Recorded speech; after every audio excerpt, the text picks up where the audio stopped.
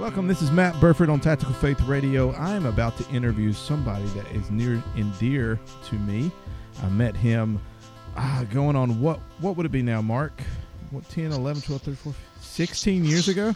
Yeah, about 16 years ago, that's right. Good gracious. I was in my 20s and you were in your something. Oh, yeah.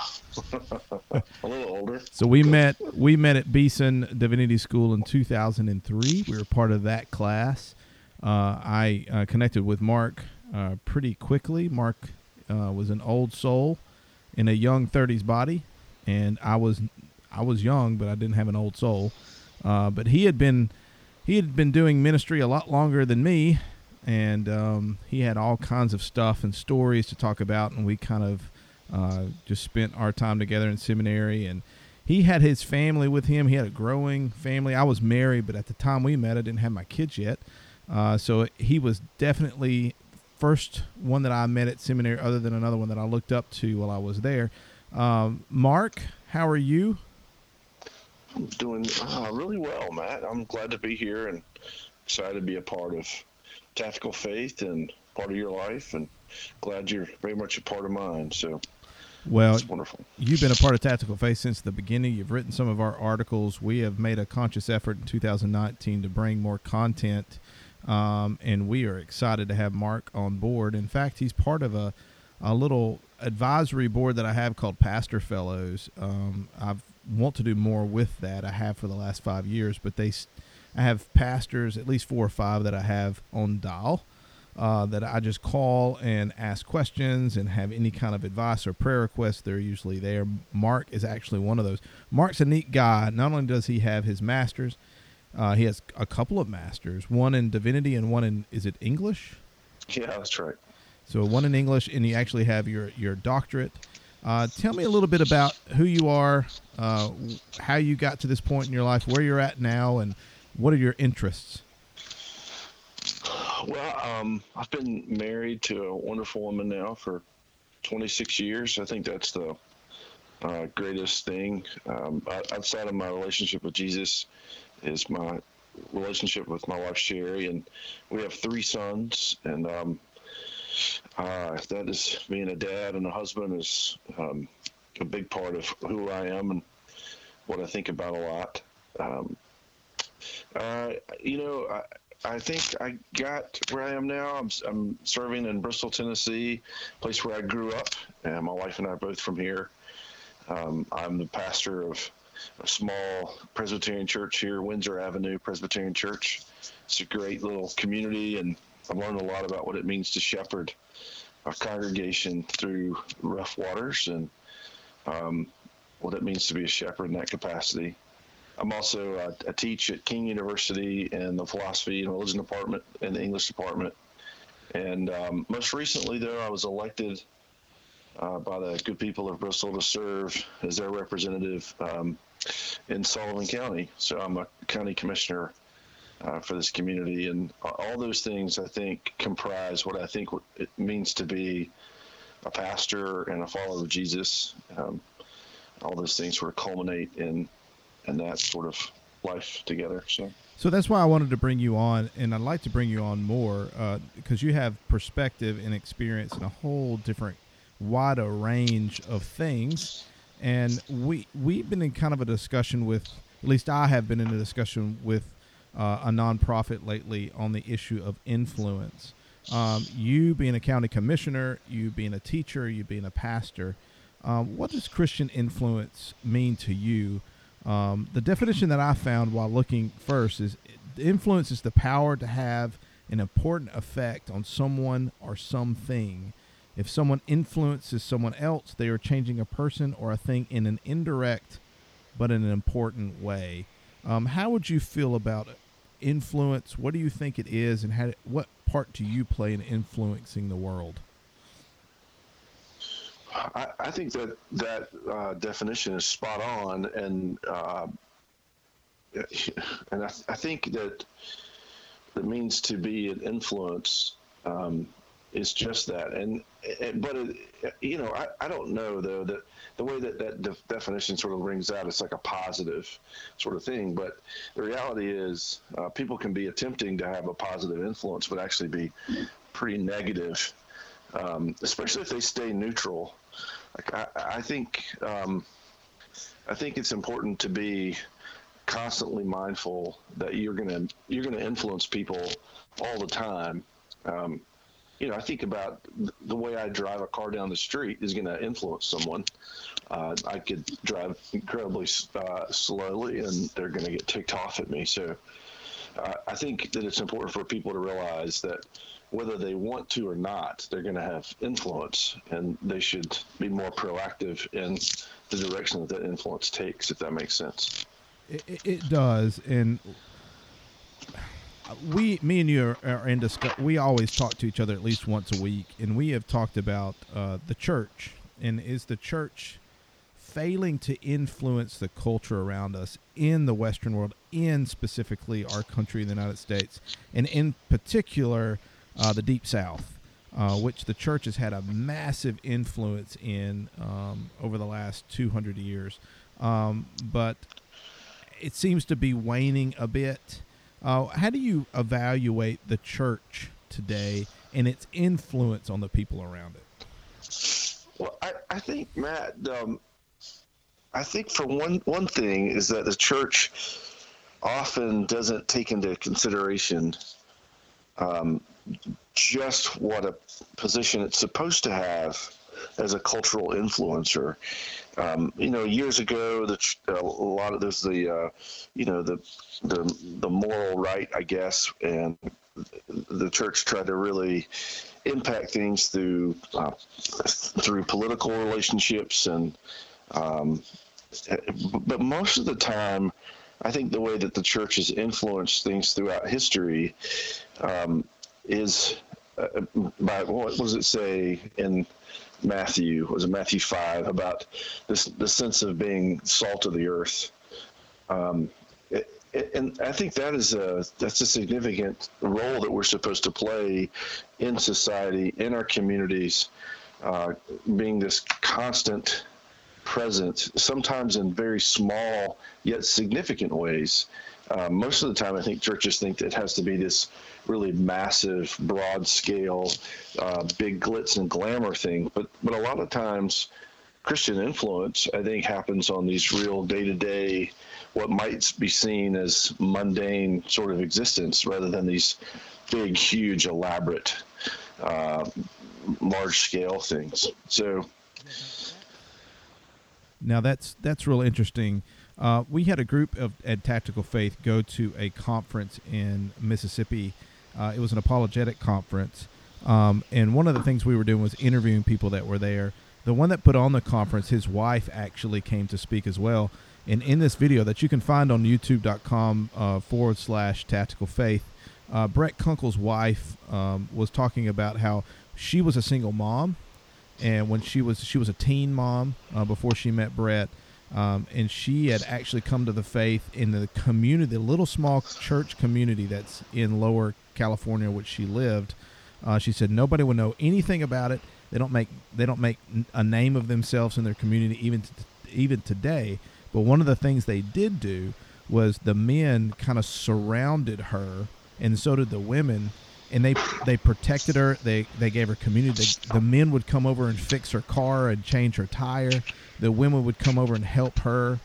And she said she was just blanketed with this love of community at a time when she was feeling like she was the loneliness, as a teen who was pregnant with no support. And that's what you're talking about, right? So that's a way to influence it, even if it's not big and showy. Right. Well, yeah, here's what I think. I think that what happens is churches feel like, especially small churches, but the great majority of churches in this country are small. 100 people, maybe 150 people. And so what they see around them, though, is these massive churches with big programs, big budgets, which is fantastic. Nothing wrong with that. But the smaller churches actually have this opportunity to do a great work within their communities that larger churches may not actually be able to pull off. because they have too much going on, and it doesn't have to be big. It doesn't have to be on these grand scales. It's kind of infiltrating the community where the Lord has placed you. But doesn't that seem to go counter to, like, when you think of influencer now? My children think in terms of YouTube and how many subscribers you have. And when you use that terminology, like there's this new documentary on Netflix about the fire. They had this fire kind of music party thing in an island somewhere, and it was an absolute mitigated disaster. You know, it was just but they were talking and using the word influence. You know, all they had to do in order to get this particular music weekend, like in terms of selling tickets and being successful, was they were paying these Instagram models who had 1 million, 2 million followers. They were paying them $250,000 just to post about their event one time. And they were talking about the power of influence that these people had just on Instagram because of the amount of followers they have. Now, don't you think that kind of idea of influence has crept into how we see the church and how we see being an influencer? Oh, absolutely. Yeah, that's totally spot on. But if you think about it, when the gospel moved into a community, if you read through the New Testament, if you read through the account in Luke, I mean, what happened? Whenever the gospel entered a community, Paul would go to the synagogues, or he would be out on the street. He was working a job, and he's meeting with people, having conversation with them. They're bringing an offering when those people are suffering. And what happens is, you have cultural upheaval as a result of the gospel coming in, but the gospel didn't come in with this massive caravan. It came in through these personal relationships, this life on life, and it had this dramatic impact. And it had a great influence in those communities. I mean, you look at Ephesus, what happened there. I mean, what I think needs to happen within the Christian community and the church in particular, in terms of influence, is for churches to recognize that they are placed in a particular spot by the Lord Jesus to do a particular work that fits with that profile, fits with that context. I mean, just one real personal example, the church where I'm currently serving has been around since 1906, but the neighborhood around it changed. It used to be a church that a lot of people within the community attended, people of influence in terms of their political position or their income or whatnot. But over the last 25 years, everything around the community around it changed dramatically. And the church didn't really change with it. But now they have an opportunity as the congregation the number of the people in the congregation has dwindled. Now they have an opportunity to really serve the community itself in terms of the homeless population. And they've got to make a decision on, well, do we continue to do the things that we've always done? Or do we allow the Lord to use this building and our facility? And in that way, they'll become a tremendous influence. I really think that's where the 21st century church is moving. Finding those places to do a real significant work that may not look like, it may not have all the bang and the flash that you might get on YouTube, but it's bringing the power of the gospel to bear in very tangible ways. Wow. I mean, you hit it. The idea of knowing what significant work is, but that takes what you said, contextualization. It takes wisdom. It takes a church community showing some humility, right? Doing things where other people wouldn't want to do. I mean, the mere fact that they called to protect the widows and the orphans and little children in the first early church, I mean, those were the ones that nobody else cared for. It was the work that nobody else wanted to do. Right. But it was based on that work which the church was built on, and then it exploded. So let me get this. I found this article with this person who was about to, I think she was trying to understand how to write and be published. She said, one day my publisher sent me a letter asking me for a list of influences or influencers in my world. I had never heard anyone call anyone an influencer. So I wrote the publicist and asked, what is an influencer? And she said this. She responded, there are people with big mouths. With these people, when they speak, others listen. Now, I'd heard of big mouths, but I wasn't quite ready to see what that as a good group meant until she explained more. Influencers are people who lead when they speak or exhibit a behavior or byproduct others follow. Think of people like Malcolm Gladwell and Billy Graham or Bill Hybels or Rick Warren. I need you to be like that so you can sell your book. I mean, we understand that, although in the world of publishing, what she means, but you're saying don't buy into that. Like, for somebody that's trying to get their book published, it would make sense. They should contextualize it, understand that, that's how publishing companies how they make money, how they create capital to do other things. But a church model can't necessarily be based on that if they're trying to produce ambassadors or influencers. No, I think they will influence, without a doubt. I just think that's what I'm saying. Like the difference between the positive influence and one that's kind of, I don't know, less than positive. I don't, you know what I'm saying? Like I think that there are tons of that within the evangelical world that people they love that. They'll show up in droves for that big. I mean, I love Billy Graham. That dude could fill a coliseum up in a heartbeat, and he loved Jesus, and he was trying to tell people about how to come to faith in Jesus. But he wasn't a pastor; he was an evangelist, right? I mean, did he influence people? Yeah, he influenced people to come to faith in Jesus. That's great. But the job of the church, though, is this within this cultural context in which we are placed in terms of our local community, in terms of the place where we live. You've got lots of pastors who are beating themselves to death trying to be like Rick Warren. Well, my gosh, that dude is in, Southern California. He's in a completely different context. So if he writes a book on how to be a pastor, I've got to take that with a grain of salt, like I'm in Appalachia. You're right. I mean, that's a different context, but I think at the core level, what it means to influence as a believer is this idea of what it means to be salt in that community and equipped to do that. And that might feel, because, we love this notion within America of being, the next sensation. We want to be popular, and we want to sell more books, or we want to have lots of people come into our thing.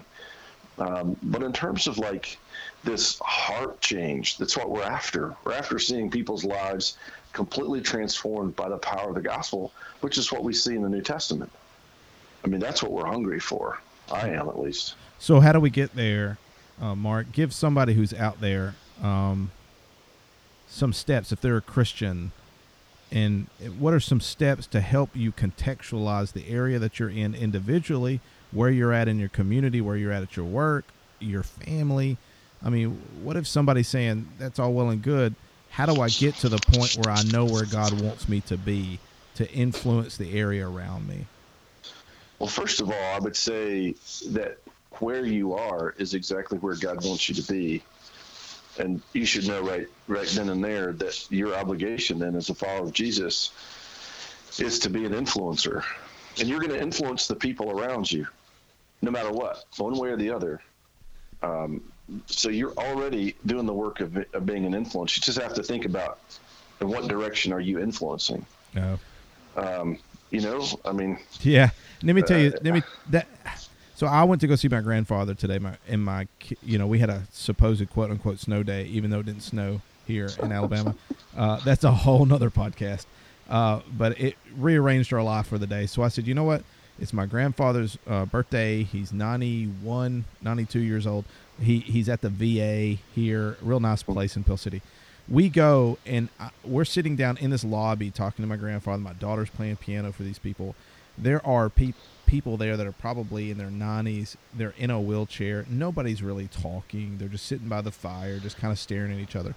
There was another man, though, that was walking around who's probably in his mid-80s, but looked like he was 28 compared to these other people, right? But he lived there. But quietly, he was going around sitting down next to these guys one by one. The whole time I was there, I finally noticed what was going on. And he was bringing them water. He was bringing the next guy a blanket. He was just talking to another guy, right? And then I was just awestruck. Like, nobody else was noticing this dude was doing it, maybe because he always does it. But what you're telling me is that's a picture of influence. Absolutely. And you're talking about older gentlemen who are all veterans, and in society that we live in today, they're kind of thrown away, right? They're older. They have nothing else to give. Who cares if they're, happy or not? But this guy did. Yeah. And that's it, right?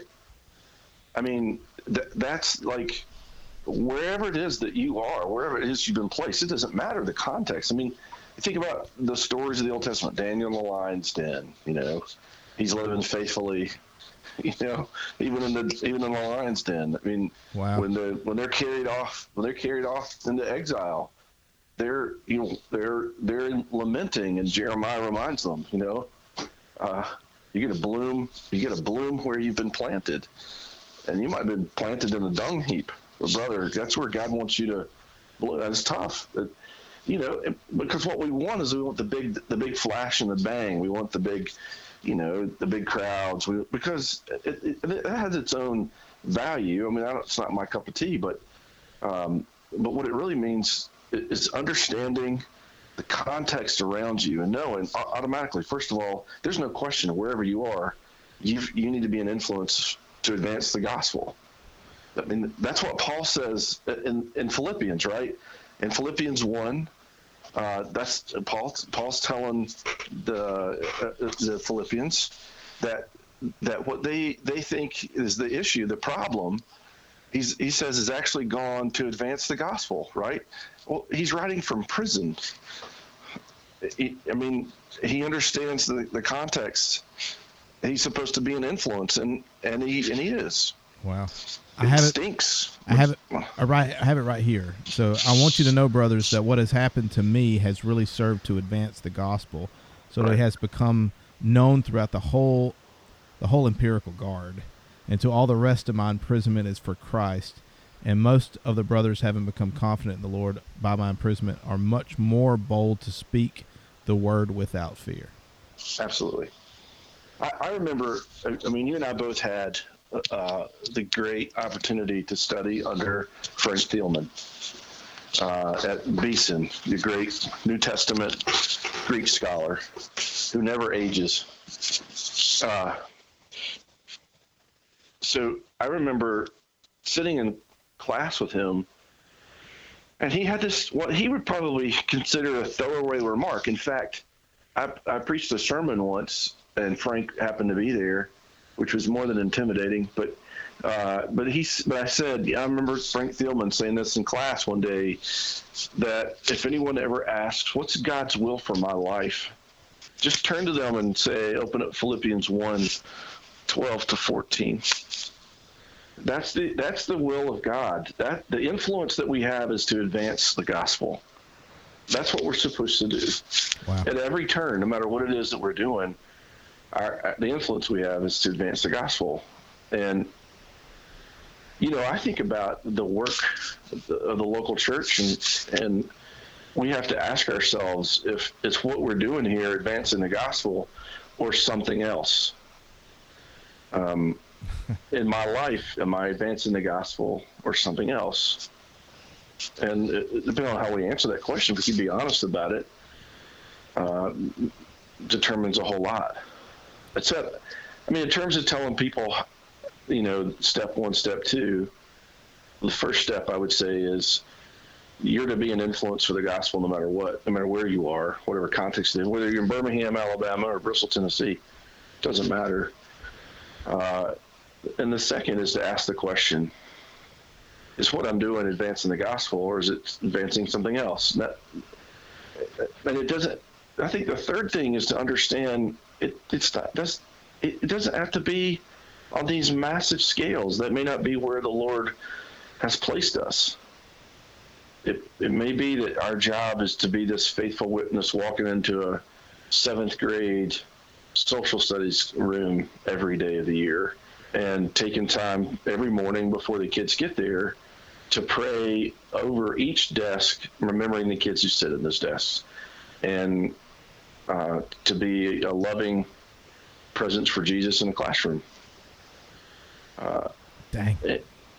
Yeah, I can see.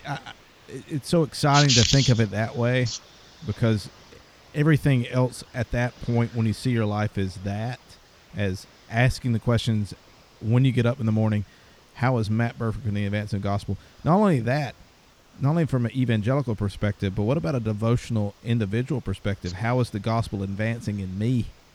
Right. Oh, absolutely. Right. That's a beautiful question. Yes. So is let it advance in me so that it can advance outwardly. And in that way, hey, look, me and you understand we've been in places before we didn't want to be. We've been in positions we didn't want to be. You know, we've been in places that we probably have both been crying out to God, get me out of this and put me somewhere else. Yeah. We're not saying that doesn't happen. But when you say, when your life is about advancing the gospel, everything else becomes a servant to that. And it just seems to me, I'll go back to that documentary that I'm not recommending everybody watch it because it's got some rough stuff in it. They were lost people in that documentary trying to find influence, and their entire life was built around, I want to have somebody else love so that I can feel significant and have meaning in my life.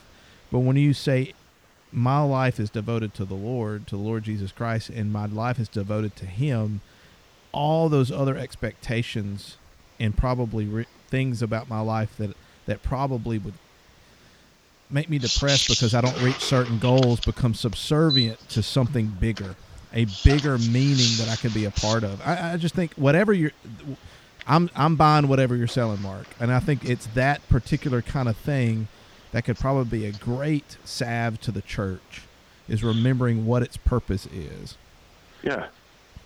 The real challenge that I think of people in ministry, whether they're full-time pastors or elders and deacons or leaders in the church, is that some of what we're talking about, Matt, is going to require a significant amount of change. He's going to make people evaluate, are the things that we're doing advancing the gospel or something else? And if it comes back something else, then of course you've got to do the hard work of changing the direction.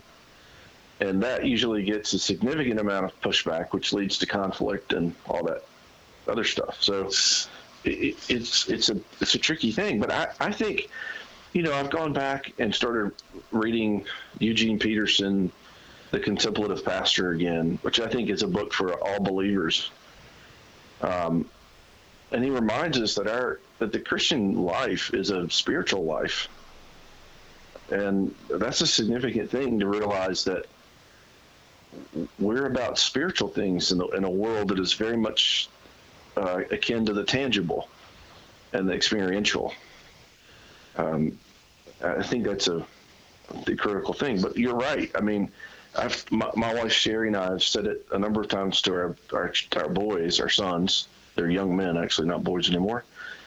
But we've told them, we have long said that we serve the King, and we go where He tells us to go. We do what He tells us to do. We're there as long as He tells us to be there, because we serve the will of the King. And it's hard to live that way, but we've been working to do that for a long time. All right, dang. This is so good, and we would like to have you on more. Now that you've always been a part of the Tactical Faith team. There is so much more that I want to talk to you about, but Tell people where you are. I know you have a website that you draw people to some of your writings. What is that website they can go to? It's just markahutton.com. It's pretty simple. Yeah, you're so much more than really you would say that you are. I mean, you've had awards for your poetry and your prose. I mean, he's a wonderful writer, great editor, great teacher. I mean, he has so much going for him. I have learned so much from Mark by being his brother.